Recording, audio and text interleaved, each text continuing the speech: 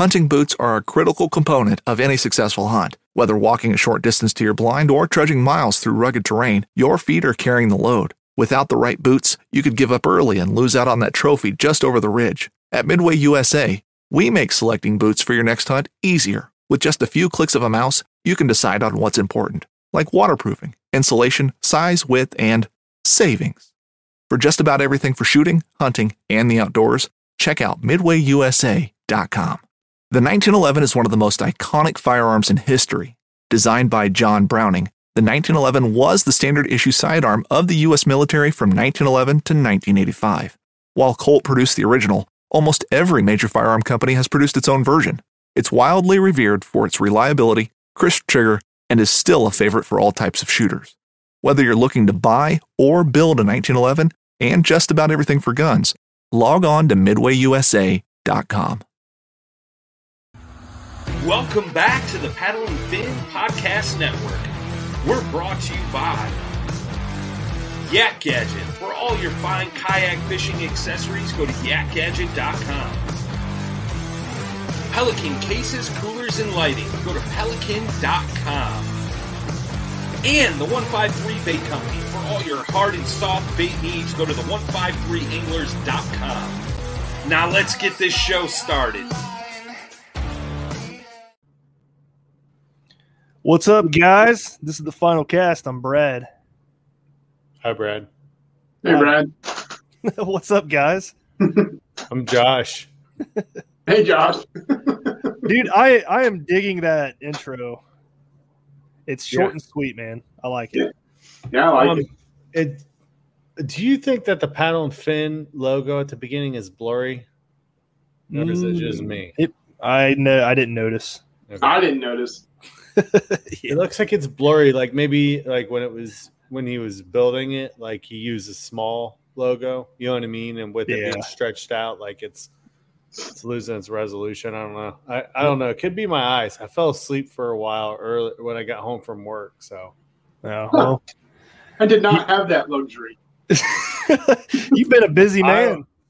I wish I didn't. I hate doing that because then now when I get done with the pod, I'll probably be up for like 3 hours. So I'm definitely going to bed. I got two little ones, and they're 6 and 4. And this morning I told them to get them donuts. So anytime I tell them I get them donuts, they get up and get ready right away. And we got up at like 5:30 this morning. We were out the door, got to the donut place, and there was only 2 people working at the world's busiest donut shop.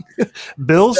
Yeah, dude, it was insane. I'm like, there's usually 20 people here. Why is there only 2? Yeah. And we stood in line with only 2 people in front of us, and we were there for like 20 minutes. I was like, I got to go, or I'm going to be late for work. So, yeah, that sucks. I've been in there when it's super busy. I mean, it was not a big deal. It's not like I need donuts in my gut. But the sad face my 4-year-old gave me, I'm like, I'm sorry, man. Yeah. That's funny. Like, him and Bill's Donuts are like best buds, man. Like, I better buy stock now. Yeah. Well, guys, we got a cool episode tonight. We got Alex Peters on. He runs the Facebook group River Fishing Smallmouth in Ohio, right? Yes. And he runs his own lure company, Adeline Lures. Welcome to the show, man. Thank you. I appreciate you having me on. Heck yeah. First time I saw your stuff, it was, 2-3 years ago. I saw you in the Kaiser group and you were posting some lures and stuff. I'm like, man, this guy does a good job. So long story short, we are getting you on the show to talk about it and talk a little bit about that river group. Yeah, that's that's one of my favorite lakes to fish. It's not exactly an easy lake to fish, but if you can find a good color scheme or some natural colors for that lake, you can do really well on it. I mean, they got some big bass in there, and they got some amazing hybrids in there.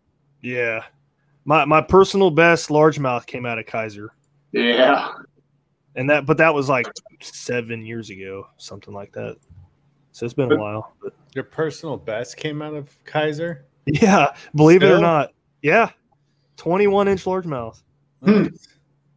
Yeah. I've never seen one that big since. But I'm not a big largemouth fisherman. I'm more of a smallmouth fisherman. So I usually just go up there for the hybrids. Right. Yeah, that's something like if I go to Kaiser, that's going to be something more I try to focus on too. But I'm not a big largemouth guy either. I like the smallmouth. But let's start off with like an introduction, man. Let everybody know who you are, what you do, how long you've been fishing for.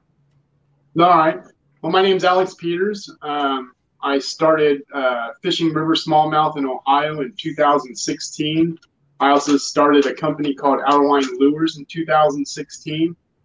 I started the group page because I've joined, I don't know, a handful of different group pages on fishing. And, you know, I mean, a lot of them are good. I think some of them get bombarded with advertisements or join me or garage sales. And I just kind of wanted to get away from that and kind of show fishermen that you can have a big group setting with, you know, knowledge and good people to, you know, point you in the right direction. And so that's kind of where I've taken the page. I've probably got almost 7,000 people in it now.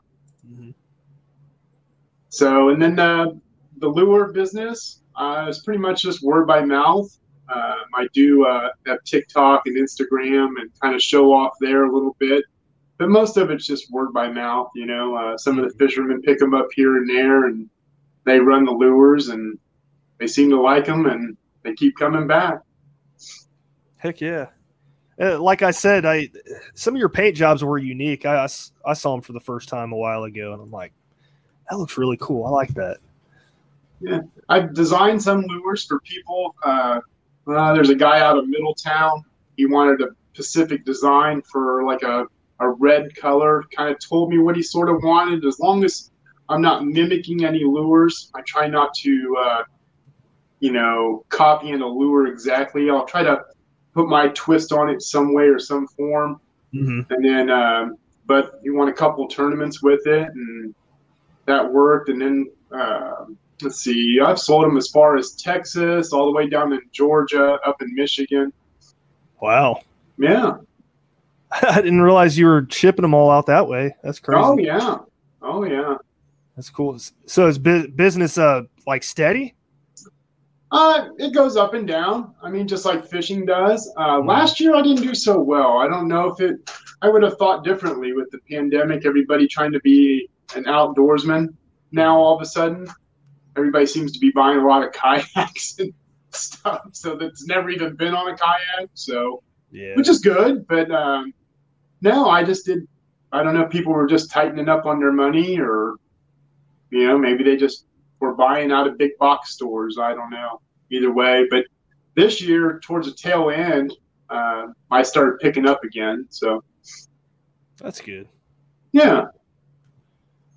Yeah, who knows? I mean, with the way you know, like, it might just be the fact that you had like a small business, you know, you have a small business with it, and then you're trying to compete with places like, you know, Bass Pro and all that places that were getting sold out of everything. And I think what it is that you're going to cater more to an angler that's established.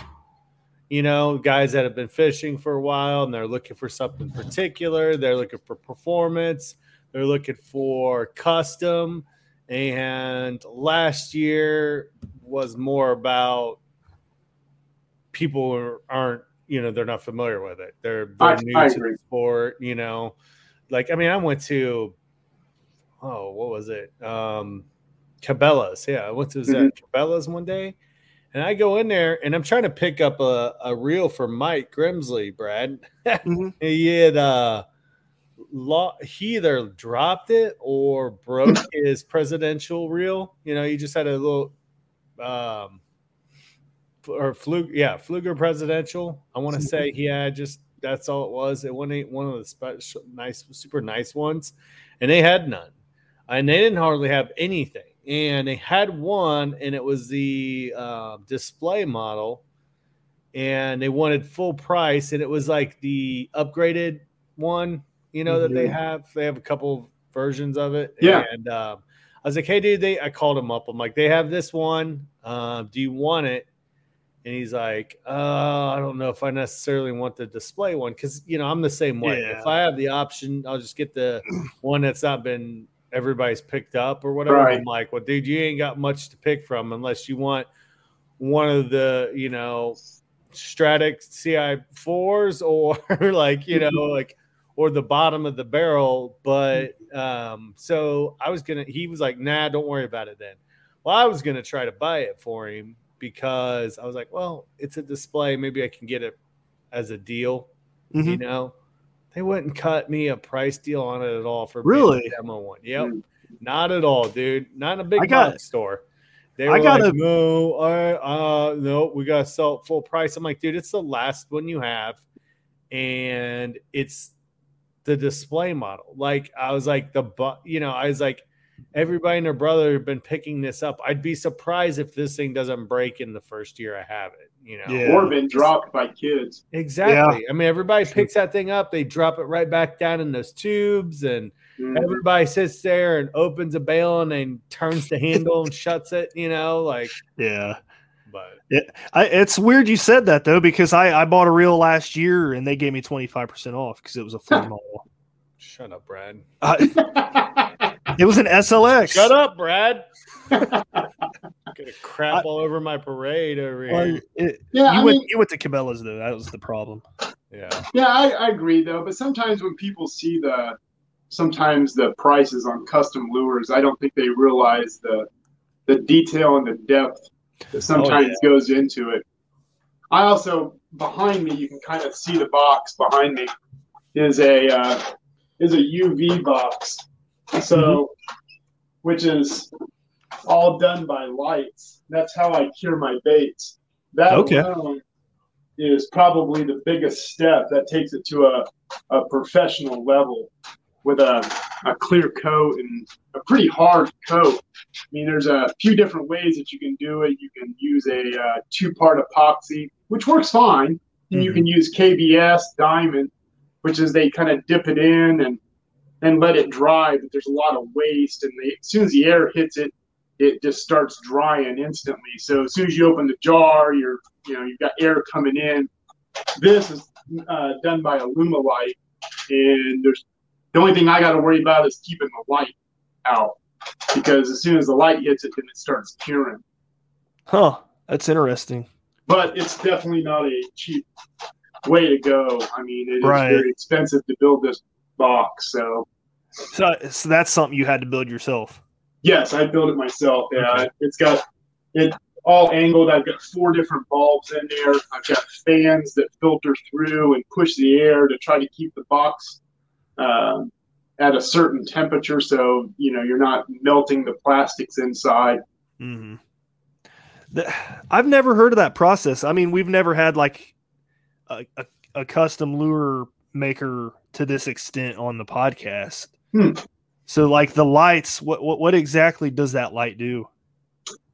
Well, it's kind of like the best way to describe it is, if you've got wives or girlfriends or anything like that, you know how they go and get their nails done.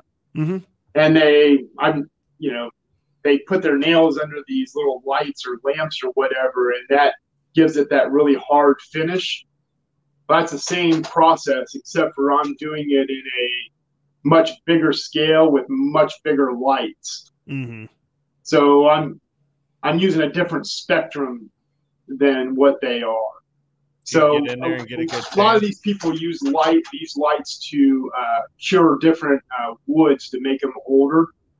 So that's kind of where the process started, and then lure makers found that they could use the Alumilite resin, and it would cure over top of the lures and give them a really, really hard clear coat over top of it. Right. Yeah. We had this conversation over the phone, like a month and a half ago, something like that? Yeah. And I was like, man, he's speaking above my head. I feel like an idiot. No. But no, it makes sense now.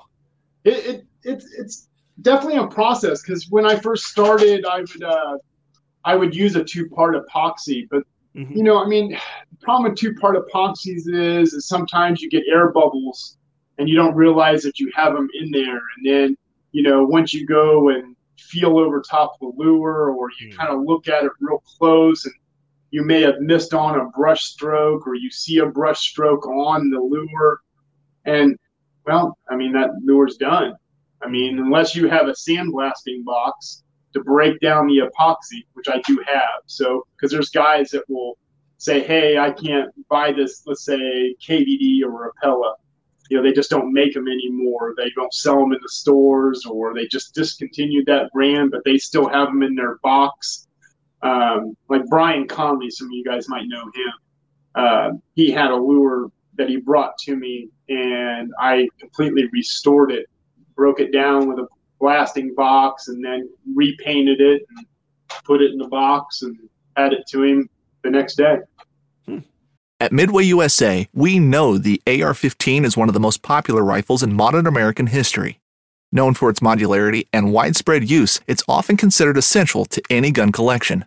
The essential things you need to run an AR-15 are usually always in stock during shortages, things like magazines and 5.56 ammo. Whether you're looking to buy a new AR-15 or buy parts for your modern sporting rifle, log on, and for just about everything for the outdoors, shop MidwayUSA.com. Very cool, man. Yeah. I'm going to share these pictures here real quick. Sure. Because you talked about going into these baits with detail. I don't think people realize how much detail you go into them with. But check these out. I'm always a sucker for stuff like this. Brad, are you artistic at all? I'm not. We were talking about that before the podcast. I'm not artistic at all, but I can appreciate cool patterns like that. Probably that's what I'm saying. You can't draw. That bottom one's got a lot of crawl colors. The smallmouth just tear that thing up. It's got to be my best lure. I've caught so many smallmouth off that thing. Yeah. The middle one's more of kind of a snake kind of profile. Did we lose you? No, I'm here. Oh, okay. It just cut out for a second. Oh. Snake profile in the middle. Yeah, kind of. You know, I mean, that's kind of what I was going for. The greens and the little bit of yellows in them. I gotcha. What hooks are you using on those? I put on a Mustad red color hook. Yeah. Is there a reason why you throw the red on there? No. Other than a lot of the fishermen like it. To me, it doesn't matter what color hook is on it. I think when you move a crankbait, you're getting a reaction more than you are on some of the actual sight of a bait. Right. It just depends, I guess, on the time of year. I mean, if you're slow rolling it off the bottom, you know, they may see it a little easier.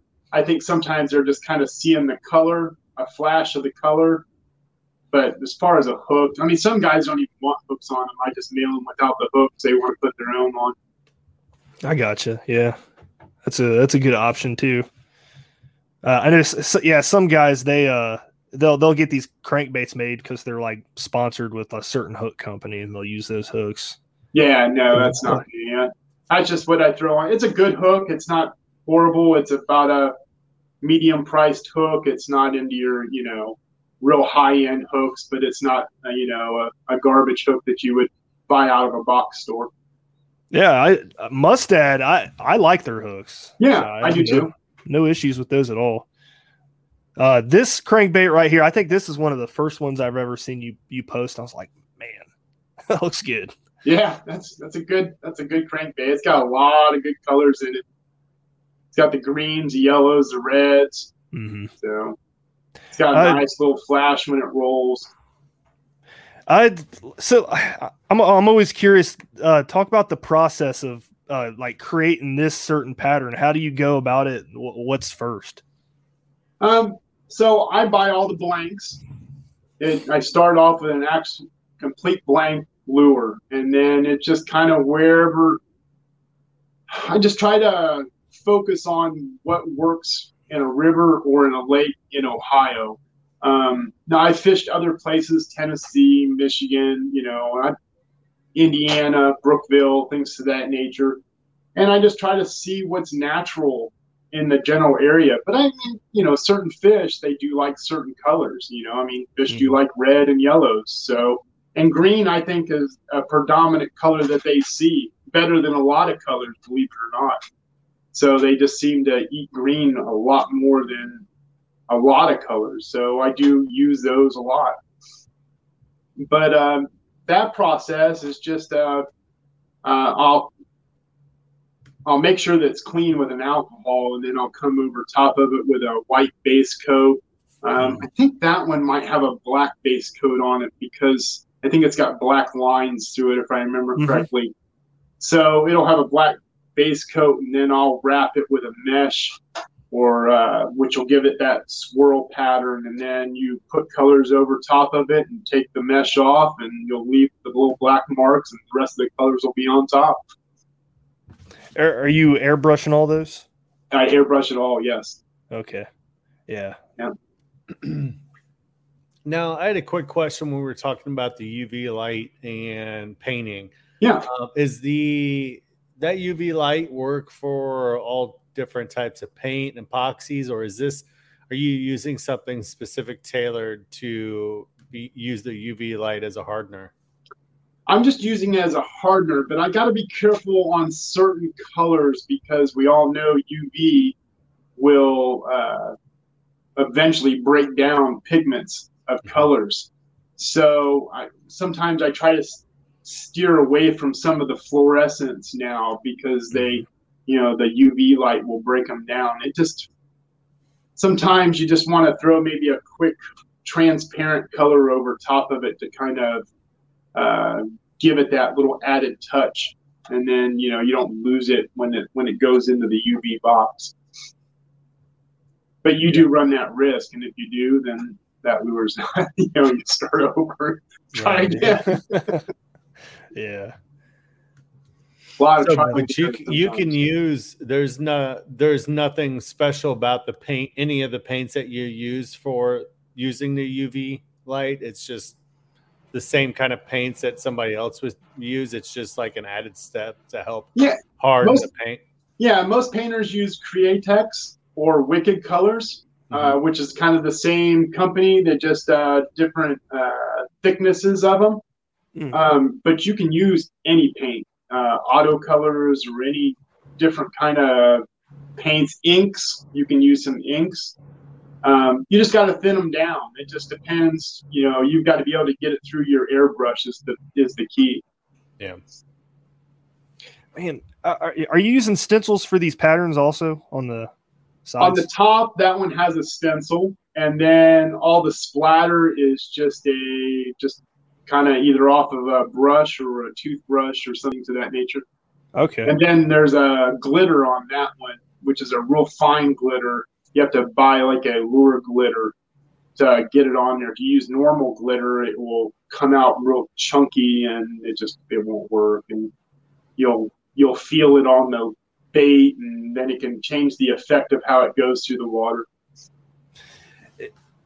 Is this something you mentioned you started the company in 2016. How long have you been doing the baits, or is it something you just learned along the way? I probably started doing the baits probably a couple years before I actually started the company. My kids, really, I've got 3 daughters. My kids are the ones that kind of told me, Dad, go on Twitter. Dad, do this. And Dad, do that. And try Etsy. And I never did Etsy, but I mean, they just kind of said, Dad, go do this. And so I had Facebook, and Facebook did a business page, and it kept my personal Facebook separated from the actual business, so I didn't have to show my family, and I could keep it all separated, and it just kind of went from there. Funny how stuff like that works out. It's just you don't have plans for anything like that whatsoever, and then all of a sudden it's like boom. All right, let's do this. Yeah, well, I got tired of burying lures in the river, and then you go and buy some good lures. I mean, there's some good lures at Bass Pro Shops, or every once in a while I'll still buy one. There's a reason why they're a good lure, and some of the pros use them to this day. I mean, because they're good. But when you bury a $30 lure in the river and you can't reach it, yeah, that'll burn you. I've lost the jackhammer in the river before. Right. It was the only one I ever lost. I was like, I ain't doing that again. Right. So I threw one on Sunday. Did you get any? I caught one little one, man. The river was really bad and low. Yeah. I tried to fish super Sunday. low. Yeah. We went up north of Dayton, Brad. We did from Taylorsville Dam down to Rip Rap, where that blue bridge is. Yep. And dude, it was rough. The first fish I caught, it was like within, I don't know, right when we started, and it was right next to some grass. The water was dirty because it rained the night before, kind of hard. It didn't rain very long, but we only got down here because I live south of Dayton. It kind of came and went real fast, but I know that they hit a little stronger up north, so the water got stained. And Mike, pre-fishing for that tournament all over the place, and I was like, well, we could go up, we could go wherever. I was trying to stay south because I was like, I know there's more depth down south, and he said that it was shallow. I said the further north we go, it gets more shallow. Way more shallow, dude. I'm like, that river gets a lot smaller up there. And we ended up, he was like, I don't really care about pre-fishing. I just kind of want to go somewhere different. I'm like, well, I said, it's a nice float, man. It's, a lot of trees and stuff. So it is kind of funny though, because that's like an area that you fish and it's like really hidden by the trees, and you're laughing because you can hear the motorcycles for the whole time, and just live music blaring. You're like, like so much for peace and quiet. But I haven't fished riprap in a while. Now I fish from DeGraff and Quincy all the way down to Miamisburg.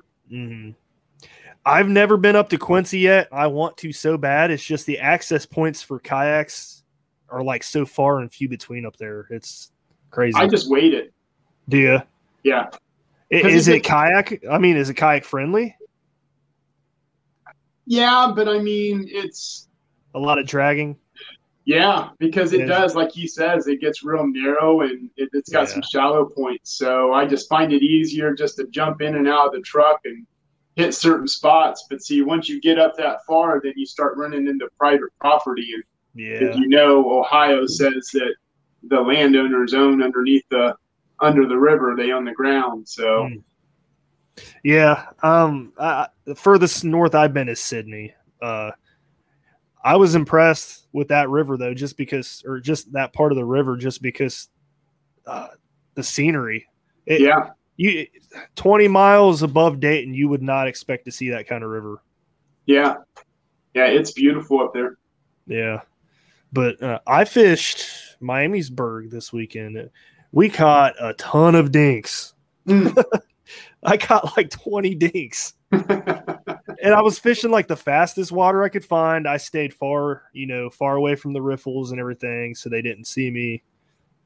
It didn't help. Think I'm awful at summertime fishing, and now me too. I'm kind of like when it gets to be real hot out, I'm pretty much convinced that the big girls are feeding at night. So you're going to catch them in that last hour of half hour of sunlight, and then the first, and then at night it's probably going to be on and off, just because they're going to have periods where they're not going to be feeding. But I just or that first hour of daylight, because it's just, I think when they get like we've all know, like they'll get in that super super fast moving water, and it doesn't even have to be very deep, and I'm not even convinced that they're really there to eat all the time either. That it's that, especially like with the way the river starts getting, it starts to slow down, it's real low, and they're looking for oxygen, not necessarily a meal. So I don't know, I may be totally wrong, but I stink it up in the summertime. I do too, dude. You ain't alone. I cannot find anything bigger than 12 inches to save my life in August.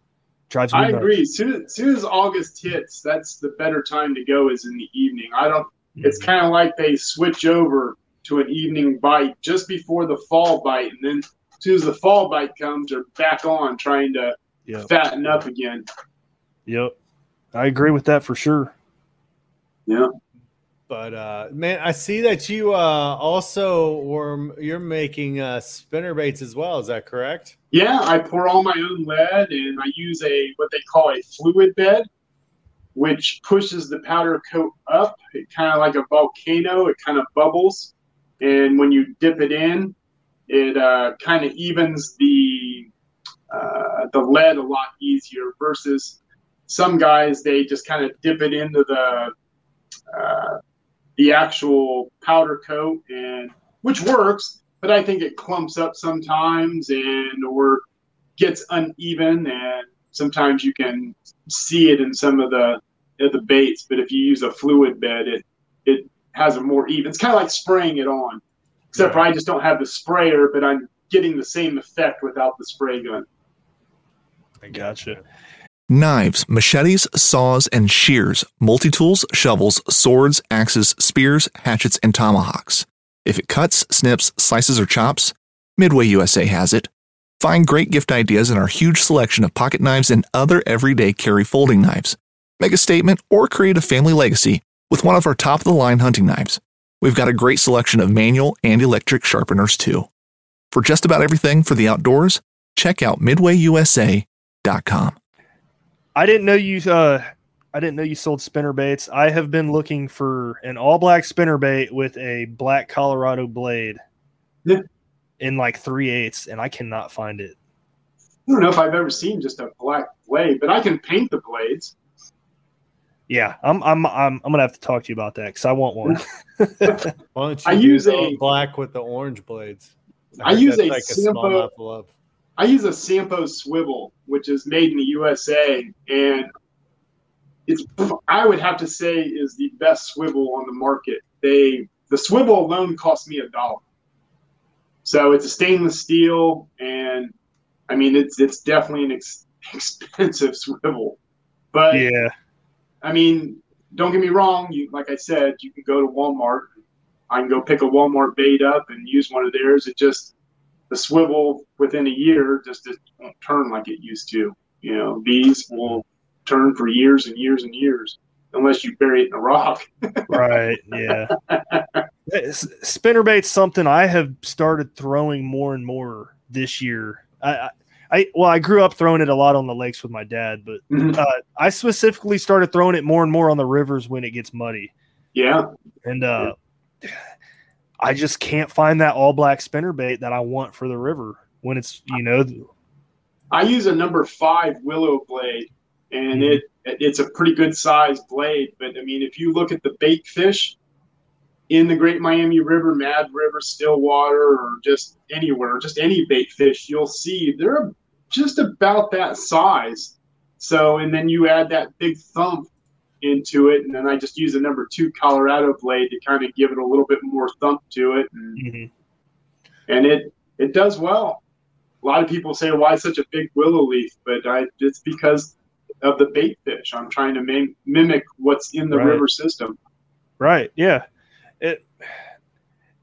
So Mike Teach, he's kind of coined the phrase the disco lemonade. Yeah.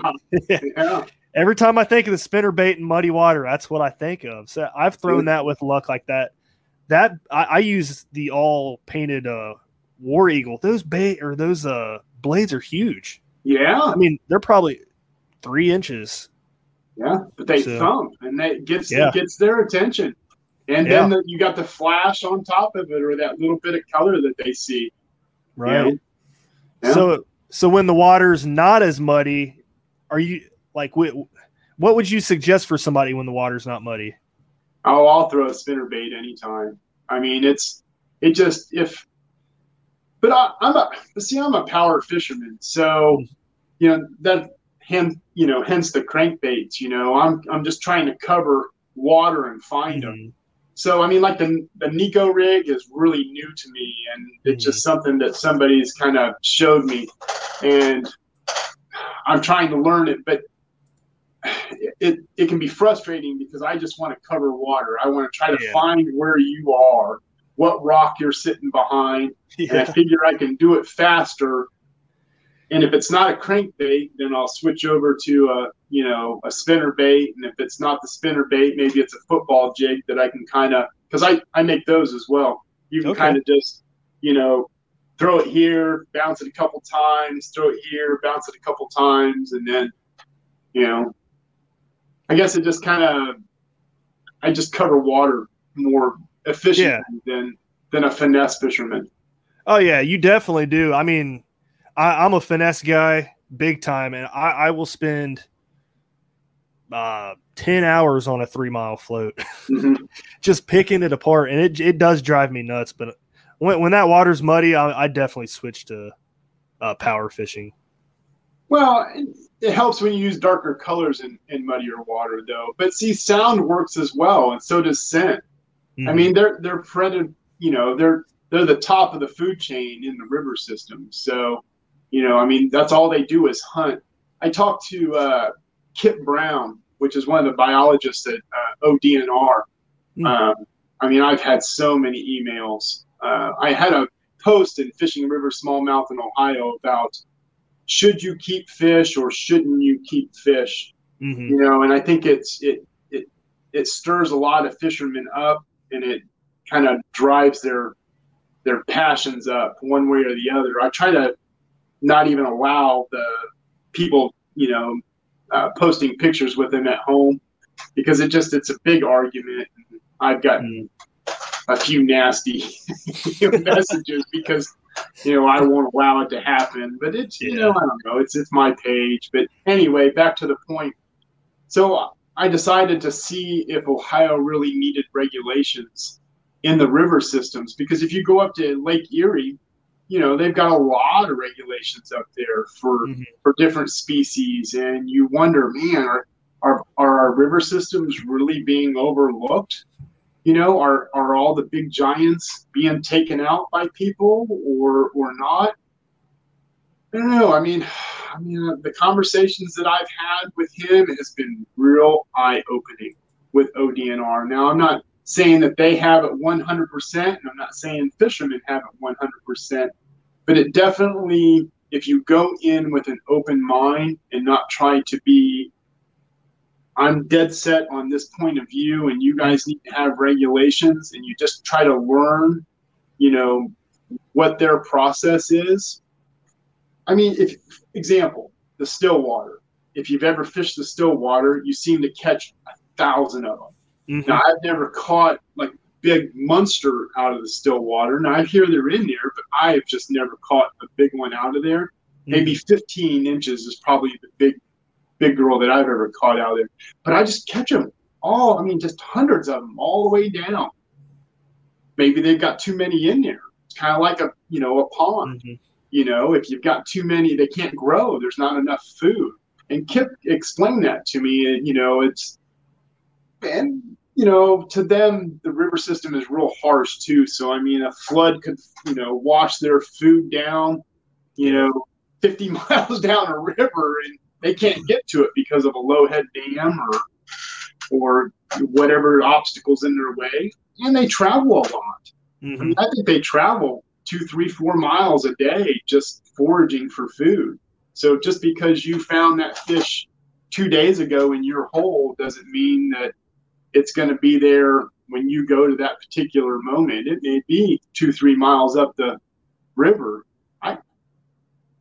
To me, I think the river systems are fine. I mean, I just don't see a lot of people taking the fish out, and what they do take, it's probably a little bit of a necessary thing to keep it healthy. Yeah, I mean, I never have an issue with anybody keeping fish. My issue is the person that I see that's there every day that's keeping fish. Or the people that are pulling fish out and they just throw the shit up on the bank. Yeah. I don't, even if it's a carp or whatever, like at that point, I'm like, you're just being a destructive a-hole. You know, Right. like granted, I know like carp are they're technically invasive here, so it doesn't bother me that much. But what I can't stand is that people who are keeping trophy fish, like it just blows my mind. Like, Yeah, I agree. because I'm like, first off, any fish that is old like that is not good to eat. And maybe it tastes good to you, but it is not healthy to eat old fish from anywhere. Right. Whether it's the ocean, the river, the lake, the older the fish, the more toxins that fish has in its body that it cannot get rid of. Whether that's like mercury and stuff like that. Right. That's the same thing that they tell you with things like tuna in the ocean, swordfish, all that shit like that, man. And so you get a catfish out of the Ohio River or the Great Miami River, and you're like, dude, this thing's a monster, and we filleted it up. And I'm like, oh, Right. oh, dude, you probably glow under an X-ray now, like nasty, dude, because you're not. The thing has been on the, living in our waters for years. Yeah. Years now. Like smallmouth, not such a big deal because, I mean, they're not gonna be like, super old, and our waterways are much cleaner than they were, 40 years ago or whatever. But still, there's still some funky stuff in that water. Yeah. I mean, we just had, what did you guys see that the GMR? E. coli. Yeah. Another, I'm like, how do we mess this up? Like, we know that we pump water that we pull poop and pee out of, and yet we still have these things break down. Like, that's my thought every time it happens. I'm like, that happens way more than it should.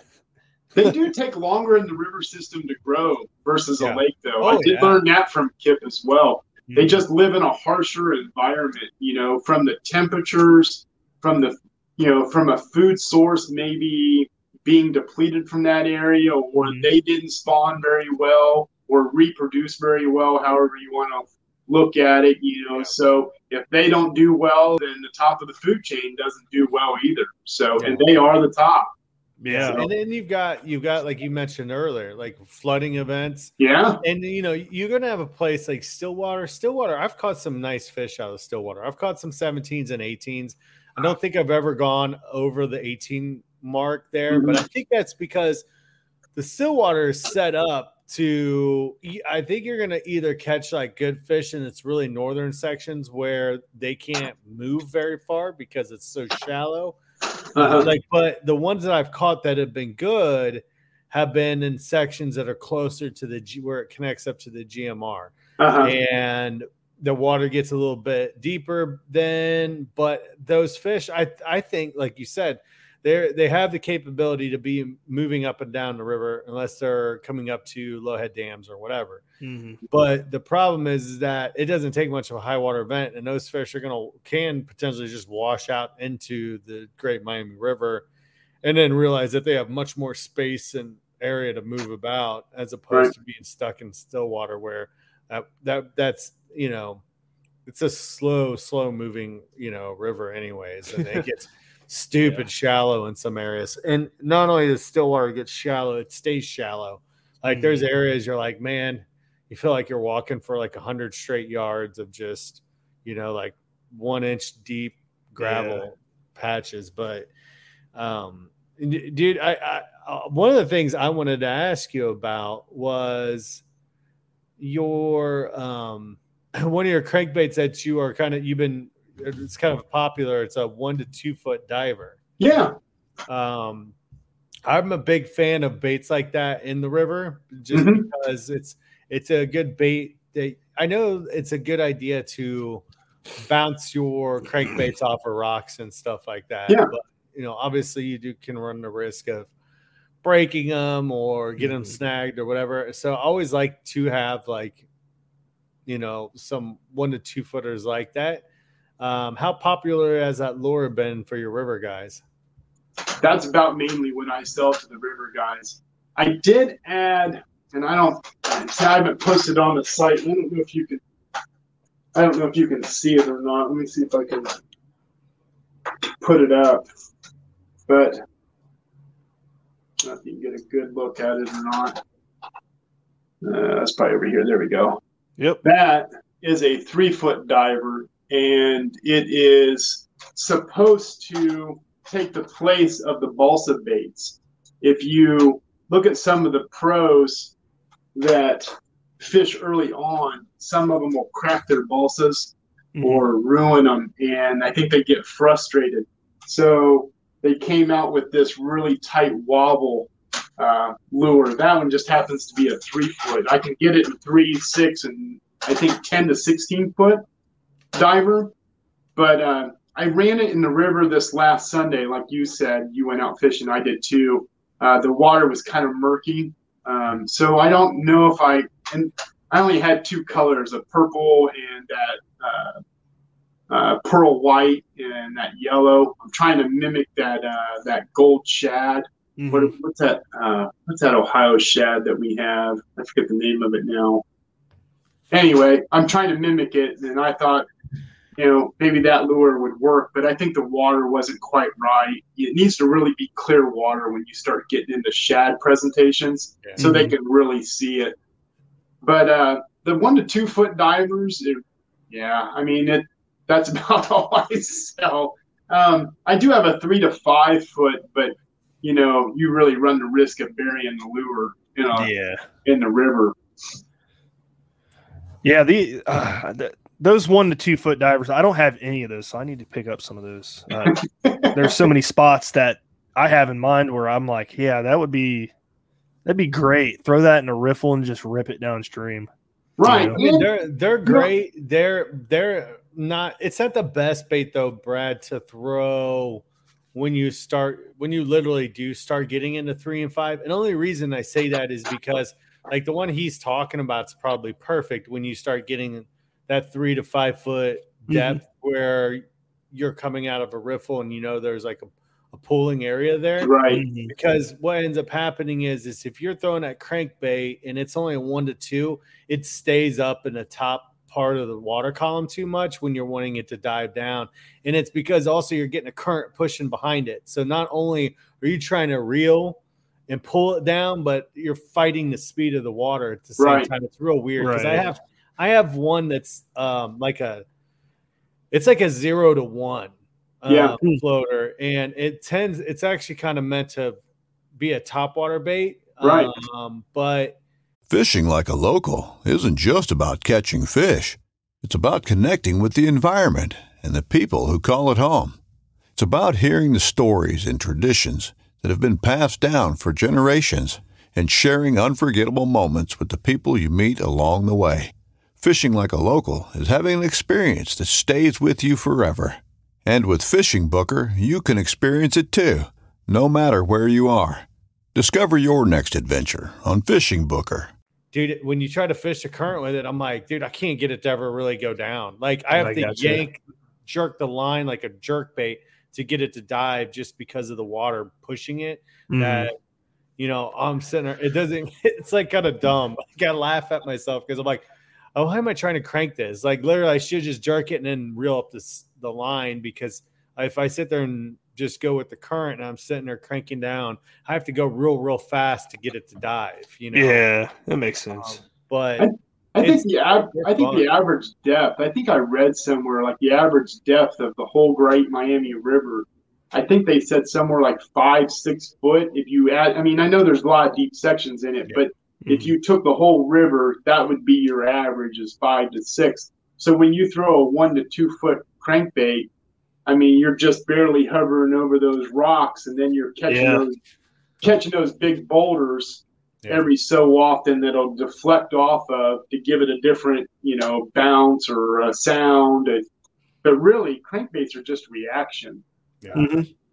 Baits, they're just hitting it because they saw it. They're like, oh, I gotta nail it. Yeah.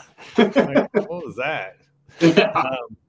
I did see something else I wanted to ask you about. Pretty cool on the site is your lure retriever, man. It's a cool idea what you did there. Yeah. You still making those? Oh yeah. I also do a 223 shell and a 22 shell with an inline spinner. I don't know if I've never caught a fish with it, but They sure do look neat, and because they're scared. I've got one sitting on my scared. They're like, why is there bullets traveling around here? But they look like real bullets, and I mean, they just got a blade on them. I mean, they spin. You know, I've just personally never caught a fish off of it. I've had a couple. Is that what this is? That's his lure. No, that's the lure knocker. That's to retrieve your lure to get, let's say, get snagged on a rock or whatever. It goes on the fishing line. You send it down, it'll knock that lure off, and you can just lure it back. I gotcha. Scroll down a little bit further, Brad, and then you'll see the inlines. They're pretty cool. But I've had a few fish chase that 22. I can't find it. No, just keep going down. Keep going down. It looks like there's two inline spinners, one bigger one small one, red. Oh, here we go. Yeah, right. One's a 223 shell and one's a 22 long rifle shell. That is cool. Here we are, right there. Yeah, that's really cool. You never caught anything on that though? Huh? You haven't caught anything on it yet though? The 22, I've had fish chase it. That's but awesome. Just never had a hookup. The 223 shell, that's a heavy shell anyway. So you got to really move it. You almost got to have a bait caster to get it through the water. But I just think it's cool. I mean, I was just, you look at your brass and you're like, what can I do with that? And I'm like, a fishing lure. That's unique. I've never seen that. Alex is at that point in his fishing career that everything is like potentially a new bait. Yeah. Right? No, that's unique. I like it. Alex, I don't know. Did you listen to our show about broken twig landing nets? No, I haven't listened to that one. There's a guy so if you're in the market for a good net, okay. There's a guy who what he does is he dumpster dives around hockey arenas. And he gets broken hockey sticks and he turns them into landing nets. Really? Yeah, because he gets the carbon fiber lightweight, like high end ones. Yeah. And these nets, everybody that's used these things rave about them. And where he connects like the the loop for the aluminum, he uses a hockey puck, and he goes, I wanted to put my own twist, but he's like, I was going to do something standard. But he goes, the hockey puck works so well that I could not use it based off of what I was doing, because he's like, the epoxy and everything, the hardware that he's using works awesome in conjunction with the hockey puck. That's neat. It is cool. I really like it when people repurpose things. Yeah. I mean, especially if you can find something neat to do with it.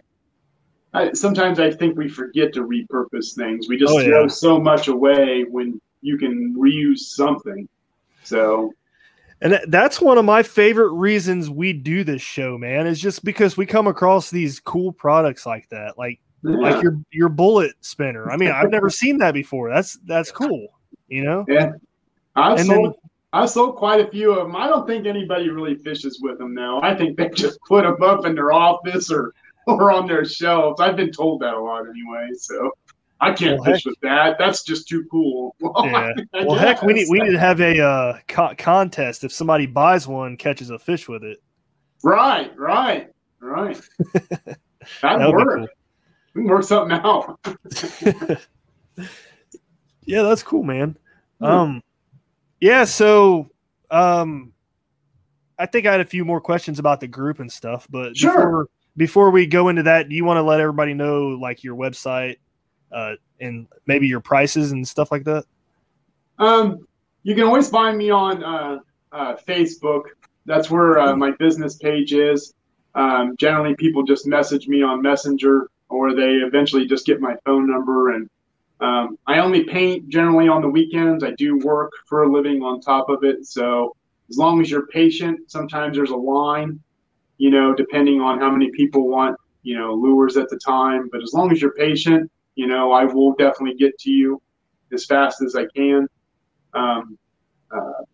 All my crankbaits, unless they're the small little dinky creek divers, are $15 a piece. And then The spinner baits, I do believe, are $5, and the football jigs, I think they're $4.25 or $4.50. I can't remember. That's pretty bad, isn't it? It's $4.25 on Facebook. Is it? Okay, $4.25. Yeah. So Cool. yeah. Well, heck And it yeah. doesn't matter what size crankbait you get either. I've got anything from 8 to 12, 5 to 8, 1 to 2, 3 to 5. I do now have those balsa acting baits that one goes 3 foot, one goes 6, and I plan on getting the 6 to 10 foot diver. It's just got such a tight wobble, and I mean, you can really feel it pull through the water, and it goes through grass much better than an actual crankbait will, because it's just got a more slender. It just rips right through grass. Cool. That's awesome, man. Well, I know I've seen them, so caught my interest and everything. I hope it catches somebody else. If whoever's listening out here, if you want to buy some cool looking crankbaits, man. Well, I appreciate Alex it. Is your guy. I appreciate it. I enjoy being on. I enjoy you guys having me on the show, and I always welcome all ages on Fishing River Smallmouth in Ohio. I've got a wide variety from, young kids all the way up to, people in their 70s and 80s, and I definitely keep it friendly. I'm the only one that runs it. I'm the only moderator, so sometimes it takes me a minute to get to people, but I like it that way. It's got a file section with a lot of important information from a lot of different fishermen that have kind of put their little 2 cents in, or their educational knowledge. Matter of fact, like Chris down in Fisherman's Quarters, he's getting ready to write something for me. Just kind of what he's seen in the industry, how it's changed over the years. Just simple knowledge. I had like Kip Brown, the biologist over ODNR. He gave me that bait fish kind of reference, which was really kind of nice just to share. Then it's got a kind of a fun side. It's got the album section where if you can send me a picture of a fish that's actually on the board, doesn't have to be perfect. We're not in a tournament or anything like that, but get it somewhat nice. And if you can get 17, 18, 19, 20, and I'll post it and kind of have some bragging rights. Heck yeah. But I don't even have to ask the questions because you just already answered a few of them. Yeah, but I got to say, like, you being the only moderator of that group of 6,000 plus people, you do a pretty good job of keeping it clean and friendly. I never see, like, anything get out of, like, I don't know. I'm trying to say, get out of hand, I guess. Ohio Fishing Reports. Yeah, like that. Yeah. I left that group a long time ago. So I mean, you're doing it right, and it's more impressive that you're the only admin of the group. Yeah, I'm not knocking anybody's group. Right. Matter of fact, I'm still a member to a lot of groups, but I just wanted to bring something different. It's got all these features on the page, and it just seems like no group uses them. And why not? I mean, if it's there available, and it doesn't matter if you're not using it or you're using it. It's kind of like the announcement section, where I put the podcast for you and for Brian and Tyler for the Cincinnati Kayak Fishing Trail, and for Neil Farley for the Buckeye Fishing Trail, so they could see the schedules. And then with that announcement post where there's a whole, there's probably like 80 different comments where people can have whatever they want to sell, but it's there and it's not constantly in your news feed. But if you want that, then you can go there and look through it and see maybe there's a group that interests you, or maybe there's some maybe another lure maker that maybe something different than what I do, and it gives them the opportunity to have their space without bombarding somebody else's space. Right. Yeah, causing issues and fighting. Yeah, that's a good idea. Right, because we're all there to see the fish, so you got to have both worlds. So, and I think sometimes groups forget that. So, I agree. And like you said, some of the articles in there, I've read some of them in there. They're pretty good. Yeah. You've let me post some of mine in there also. I enjoy all of your podcasts. So even like Whitley, I mean, he wrote a really good article on the river from the West Carrollton Dam almost all the way up to the Moraine boat ramp, well, a little bit farther. And I mean, it was a really impressive article of the river. So, and he didn't give any secrets away. He was pretty good at it. So. Yeah, it's the way to do it. You give too many secrets, you'll start getting messages from people. Right. I just want people to learn. I'm not. It's kind of like the painting. I mean, you can message me all day, and if you really want to learn how to paint, I'll show you how to paint. Yeah. I mean, it's just, I'm not here to. I don't think you'll ever find me in a big box store. Right. I think that I will always. Like I said, I've got a whole nother shop upstairs in the garage, and you can't even park a car or a truck in there anymore. It's just because I've got sandblasting boxes. I've got 3 different compressors, a paint booth, and I don't know how many hundreds of boxes to keep parts in and whatnot. So it's, I mean, it's important to keep passing it on, instead of letting the newer generation just trying to figure it out and, maybe ruining a river system that they could have just learned something from somebody. Yeah. This upcoming concert season will be all about the boots, and Tecovas is your stop for the best in Western style. Tecovas has seasonal and limited edition offerings this spring and summer, including men's and women's boots, apparel, hats, bags, and more. All Tecovas boots are made by hand in a time-honored tradition with timeless styles that are always on trend. And Tecovas has first wear comfort with little to no break-in period. It's hard to find this level of comfort paired with this level of style. Stop by your local Tecovas store, have a complimentary drink or two, that's WCB style, and shop new styles. The smell of fresh leather and friendly staff are at your service. Many stores even have leather custom branding to make your boots truly personalized. And with regular live music and events, there's no in-store experience like it. If you can't make it into a store, just visit tecovas.com. That's TECOVAS.com. They offer free shipping on all boots, as well as free returns and exchanges, and ship right to your door. Go to tecovas.com and find your new favorite pair of boots today. Yep. That's the important thing too. Like, you create those good groups that are informative, and the one thing that I do is kind of see that, and this is kind of on fault of all of us, really, in my opinion, when it comes down to it, is that as we've gotten more and more involved in social media, our descriptions and what we're talking about is getting shorter and shorter and shorter. And everything is more visual with pictures now. Like Instagram is a big, it's starting to replace what like Facebook was. Right. And Facebook replaced, like for me and Brad, what fishing forums were, And I think that with that has come something that's sort of a little detrimental when you want to be able to share knowledge without blowing up your spot. And so what it's become now is just pictures with a description of something. And a lot of times there's not that informative information that we are all looking for, which is like, okay, what kind of water are you fishing? What was the depth like? What was your temperature like? What's your water clarity like? What are you throwing it on? A medium light, medium, action spinning rod? What kind of line are you using? Because that's how I learned how to bass fish, was through fishing, how game fishing. And I started asking questions, and I started reading what these people were using. And I'd be like, okay, what kind of fishing line do you guys use for throwing these grubs, or whatever? And, that's kind of where it started. And you see with the groups now, it pulls away from that.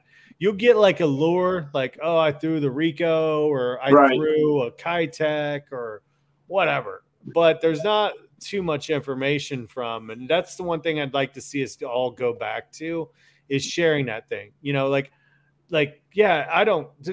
awesome to see like the good pictures, right? Like sweet, and I don't need a background. I don't care where you fished, because I know that's not going to help me.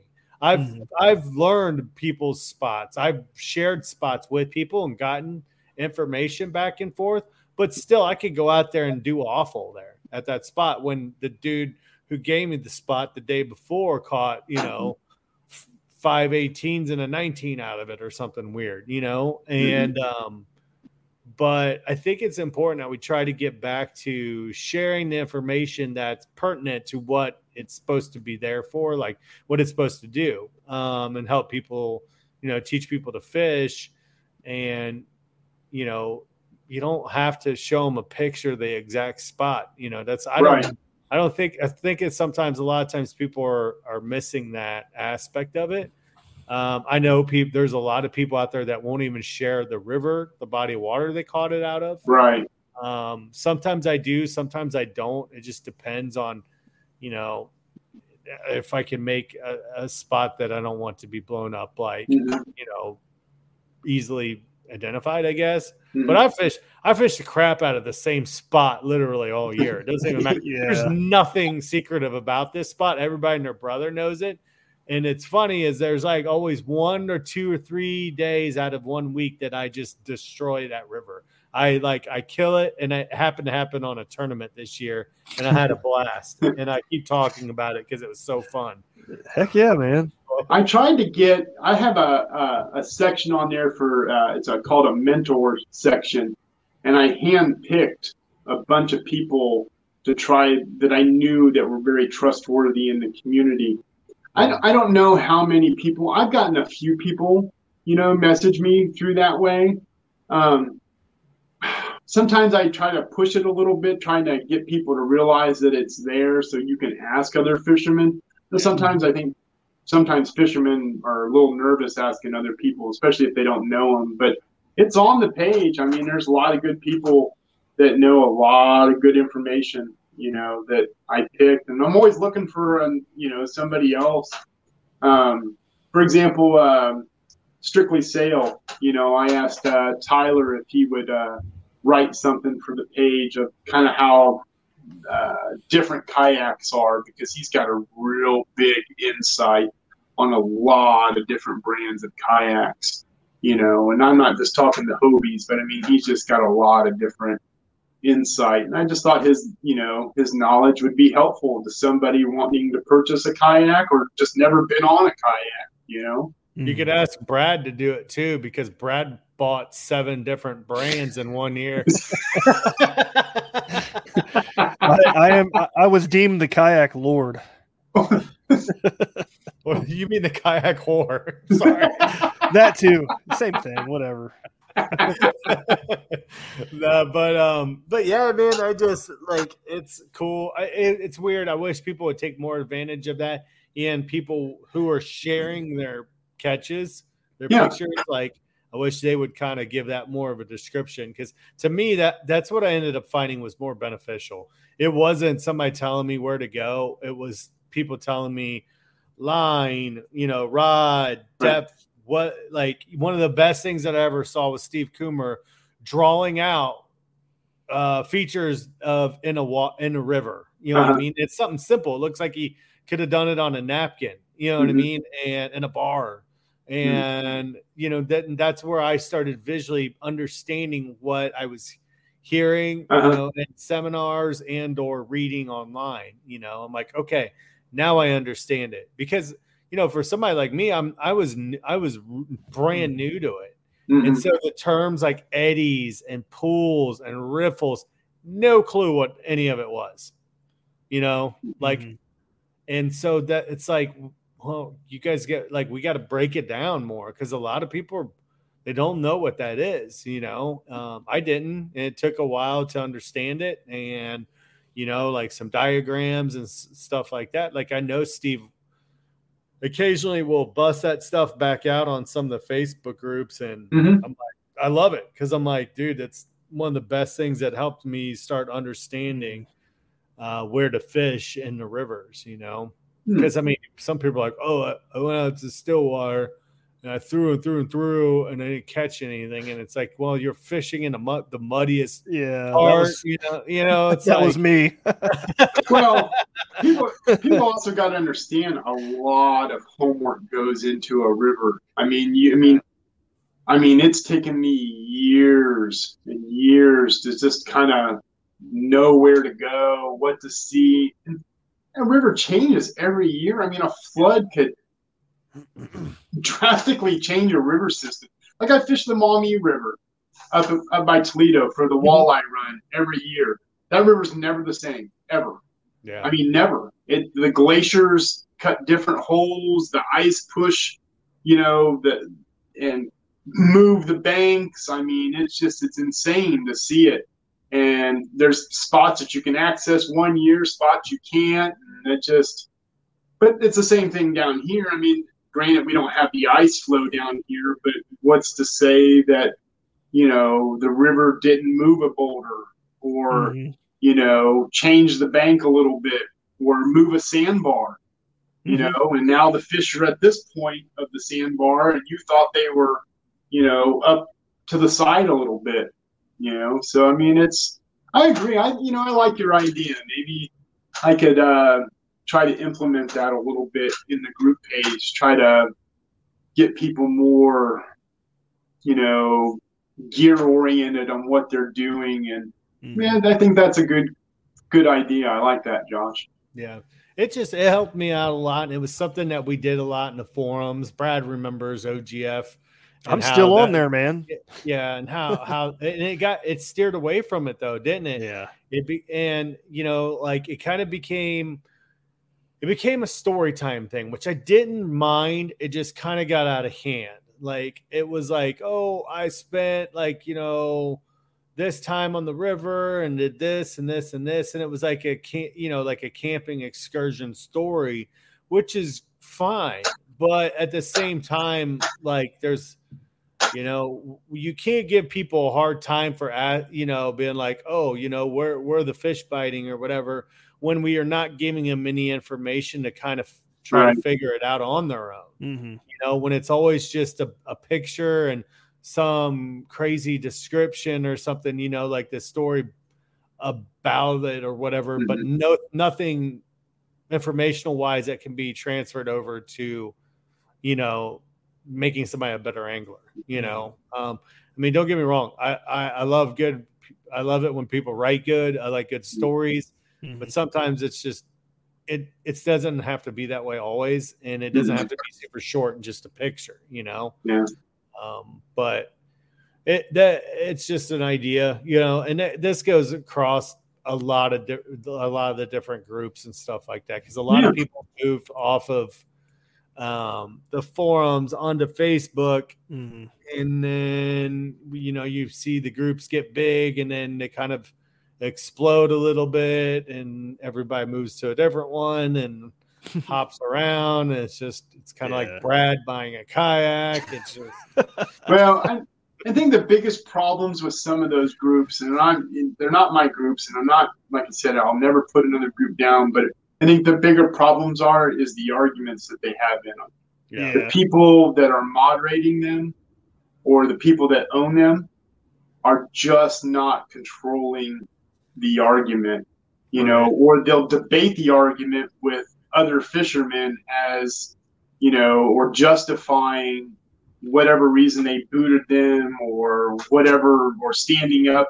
See, there's no debate. You read the rules when you come in, either you've agreed to them or you don't because you have an option. But to me, it still comes up to you. You still see it.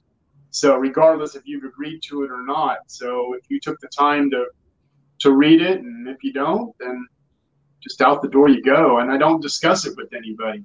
Mm-hmm. I don't, there's just no reason for it. I mean, and I think sometimes. So are you saying you're for or against pay lakes, Alex?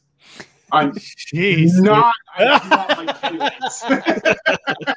Did you guys see that one pop up? Oh, that's funny. It was a Pay Lakes one, and it was only like an hour old, and it had like 622 comments on it already. Yeah. I'm like, jeez. I was like, that's it. No, Brad, that's it. That's how we grow our Instagrams and our Facebook. Is all we do like once a week is say for or against Pay Lakes. Oh, Lord. I'm sure Brian would appreciate that.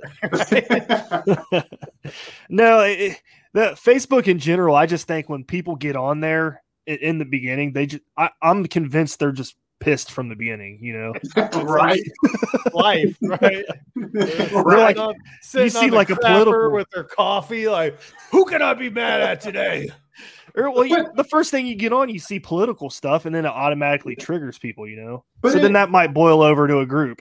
Yeah, but it's all social media. I mean, maybe not so much Instagram because it's just a picture, but even TikTok. So I mean, because I have a TikTok, and I can be real creative on a TikTok. I was talking to Brad. I don't do the trends, but it allows me to show my artwork or steps of how I did a lure. Now, I won't show you all my lures because I don't want to give you all my secrets, and I don't want every painter to have every one of my secrets. But sometimes I'll show a process of each step of a lure, or like I was telling him, I love Christmas and Halloween. So I mean, if you look at my TikTok, I mean, I've got like I took like a skeleton, and they come bone white, but I painted it to where it's got this gore effect to it. And it just changes things, but it shows, it's a creative outlet for me. But it's the same thing, all social media. I mean, people get so upset over the smallest things. I just ignore it. To me, it's entertainment. I didn't grow up with all this jazz. Yeah. So, like I said, I didn't even really have social media until it was my daughters. And they're like, oh, Dad, get on this. Get on Twitter and Facebook and sell your lures. And so to me, it's always just been entertainment. I get on there and I, read a couple things and on I go. Yeah. So. That's basically how I am too. But yeah, I agree, man. Yeah. Heck yeah. But I like your idea, Josh. I'm definitely going to try to implement that in the group page. I think that's a good idea. I'll try to see. Because I got like Michael Teach. He's a really good guy. He'll tell you a lot of stuff, what he does. And he's not afraid to tell you either. Maybe I can I message him every once in a while. He's a really good guy. Maybe I can see if I can't get him to, when he posts, maybe post a little bit more in descriptions. But it's really finding those key guys or those key members that will do that will drive a page that direction. But if you don't put the work in and the hours, then you'll never get it. Right. You know what you could do? Maybe do this. Say, whether you're just looking to stay warm during a hunt or need maximum concealment, the clothing you wear can make or break a hunt. At MidwayUSA.com, we understand hunting clothing has come a long way with more meticulously crafted camo patterns, advanced scent control technologies, and weatherproof options to withstand the elements. Hunters have to wait until their favorite season, but shouldn't wait on gear, which is why Midway USA offers super fast shipping. When you're ready for your next system, log on to MidwayUSA.com. Ask Teach or somebody like that, hey, give me a outline or like a stencil in a sense to follow for what you think will help somebody become a better angler. So like, like what lure are you using? What line, like we talked about before, but also like, hey, let's make a glossary, like a definition of words that you can put up, like, you know what I mean? Like how you said you can pin something or whatever, you could do that. And then if they're like, what's a riffle or whatever, I'm like, here's some terminology that we use in the rivers, and this explains what it is. And then you can maybe have maybe an outline that, you could put up there and say, hey guys, this is just to try to help people learn. So if you make a post, it's not required, obviously, but like, hey, here's some information you can include in your post, and that might help out an angler try to figure, become better, river angler or whatever, what features to be looking for in the water, what kind of retrieve are they doing, whatever, it doesn't have to be to the T, because I think that would make the page boring if it was like the same thing. It's the same thing, but say, here's some points that you guys maybe make an effort to share within your post, where we don't have to sit there and share an exact location or anything like that. Right. Because I can only stare at so many pictures that are facing up to the sky with somebody with a bass bent over their camera. So, like give me something to read at least. Hey, Ryan Dahl takes some of the best pictures without showing background. Yeah. No, dude. This isn't a Ryan Dahl. This is everybody. Whether I it's know. Steve I was just Boomer, saying. myself. Oh, dude, I used to do it. I'd be like, how can I make this place look as unidentifiable as possible? So I would just turn around and it's just green woods behind me, And I've done it. Yeah, we all do it. And I still do it to this day. And I'll never stop doing it because I don't want to give every spot I fish away. I will share stuff. Sometimes I don't worry about it as much because sometimes I don't think fishermen. Well, some fishermen don't know what they're doing to get them. Yeah, and like you said, those fish travel 2-3 miles. Yeah, so it just takes a lot of knowledge of a river, like you said. I can take a picture, and you can kind of see where I'm at, but doesn't mean that you knew how to read the water of where I was at. Mm-hmm. So was I fishing a break line? Do you know what a break line is? Do you know where the line, was I fishing a sandbar that, dove down? Mm-hmm. Kind of like the pinnacles over in West Carrollton. A lot of people didn't realize that's, if you know what the pinnacles are, that's a glacier, push up. That's, you fish that stretch of river, it's got some deep little holes where the glacier come through. And the sandbars just drop. And it's a lot of rock deposit, a lot of sand deposit right through there.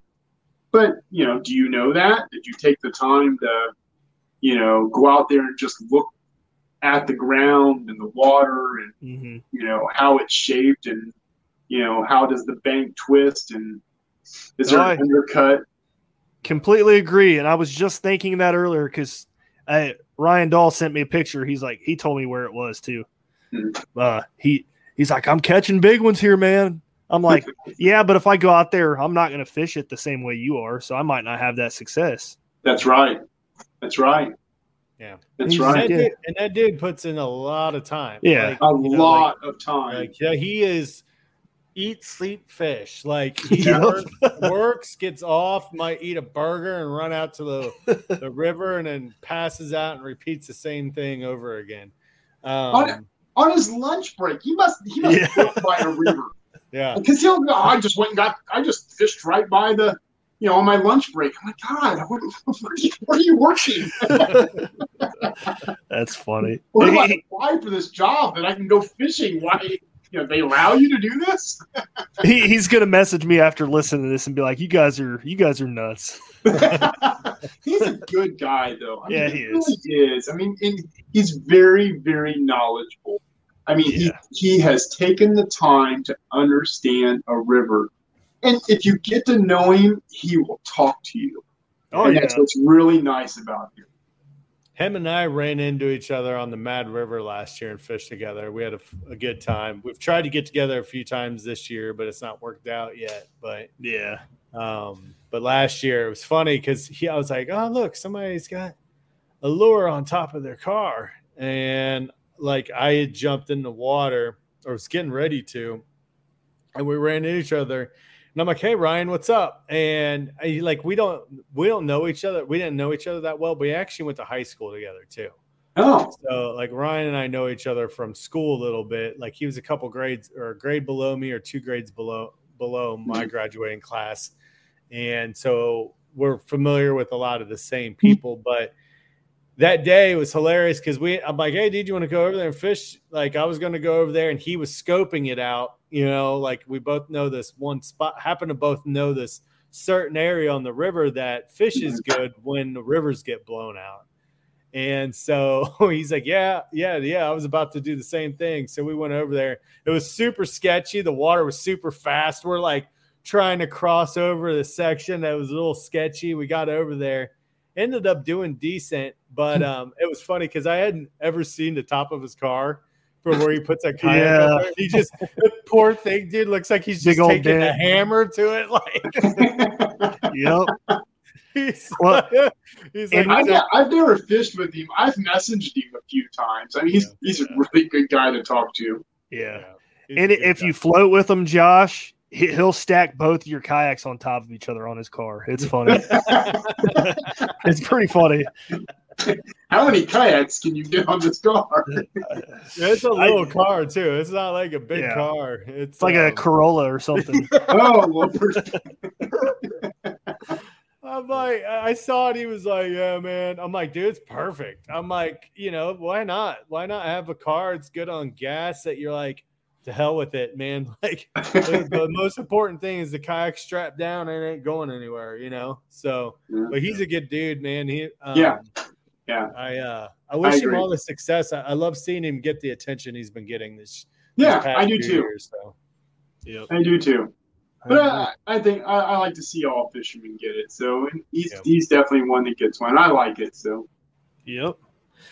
Well, man, we're at 1 hour and 20 minutes. This is a long one, but okay, it's all good. We'll wind this up. I had a great time. Thank you for having me on. Heck no problem, man. Thank you for taking the time to talk. Yeah. And, look forward to seeing continued success with Out of Line Lures, and like to see the group keep growing, man. And, anytime you need any help with anything, don't feel free to reach out and ask. Well, thank you. And like I told Brad and Josh, I probably should friend request you or something, but you're more than welcome to post, in the group. I've given Brad free reign to post in there. I mean, he said he'd rather have it smallmouth related. I agree. I mean, it helps. But, if it's something that somebody can learn from, like you said, if you've got somebody on here that, that takes it to another level, doesn't necessarily all smallmouth, post it in the group, because a lot of people listen to podcasts and they can learn from something like this. Yeah, and ours is a good one because we kind of sit around gear review, and Brad and I both, since we tend to hang in the smallmouth area, but regardless, a lot of the stuff that we talk about is going to be useful to just about everybody, whether you're on the bank or not, Right. So, and we talk about kayaks, and there's people always asking about that stuff all the time. I mean, I think the number one fishing related question at this point is, what kind of kayak would be good for a 6'4" guy who weighs 230 pounds? Right. Yeah. So, but all right. Well, we'll go ahead and shut this down. Everybody, thanks again for listening to the final cast. Brad, anything you want to add, buddy? Hobie Links episode next week, right? Yeah, we're going to be recording with Melissa Kegg on Monday. This one's not going to air though till next Thursday, obviously. Right. So look forward to doing the Hobie Links episode, and we'll talk to Melissa about that. And thanks again, everybody, for listening, and we'll talk to you next week. See ya. See you later. Bye. Thanks for tuning in to another killer episode on Paddle and Fin. Don't forget to go check out our website at paddle_n_fin.com. Don't forget to check out the YouTube channel at Paddle and Fin. If you got a question, comment, want to hear from a future guest on a future episode, feel free to email us at paddle_n_fin@gmail.com. Don't forget to follow us on social media at Paddle and Fin on Facebook and Instagram. Shout out to our show supporters, Angler. The Angler button and app just makes for a better time on the water and creates a virtual logbook for every fishing outing out on the water. Shout out to Rocktown Adventures, located in northern Illinois, for all your kayaking, camping, and hiking needs. Shout out to Jigmasters Jigs. When in doubt, get the jig out. Go to jigmasters.com. In Wild Country, rules were not created by man. Don't miss Wild Country, Wednesdays from 7 to 11 p.m. Eastern. Presented by Primos. Speak the language. Waypoint TV, the destination for outdoor entertainment. A life that has the stories to back it. A life to be proud of. It's a Winchester life. Yeah, baby. 6'8" Western. Oh, mule deer, baby, right there. Tune in every Tuesday at 7 p.m. Eastern on Waypoint TV.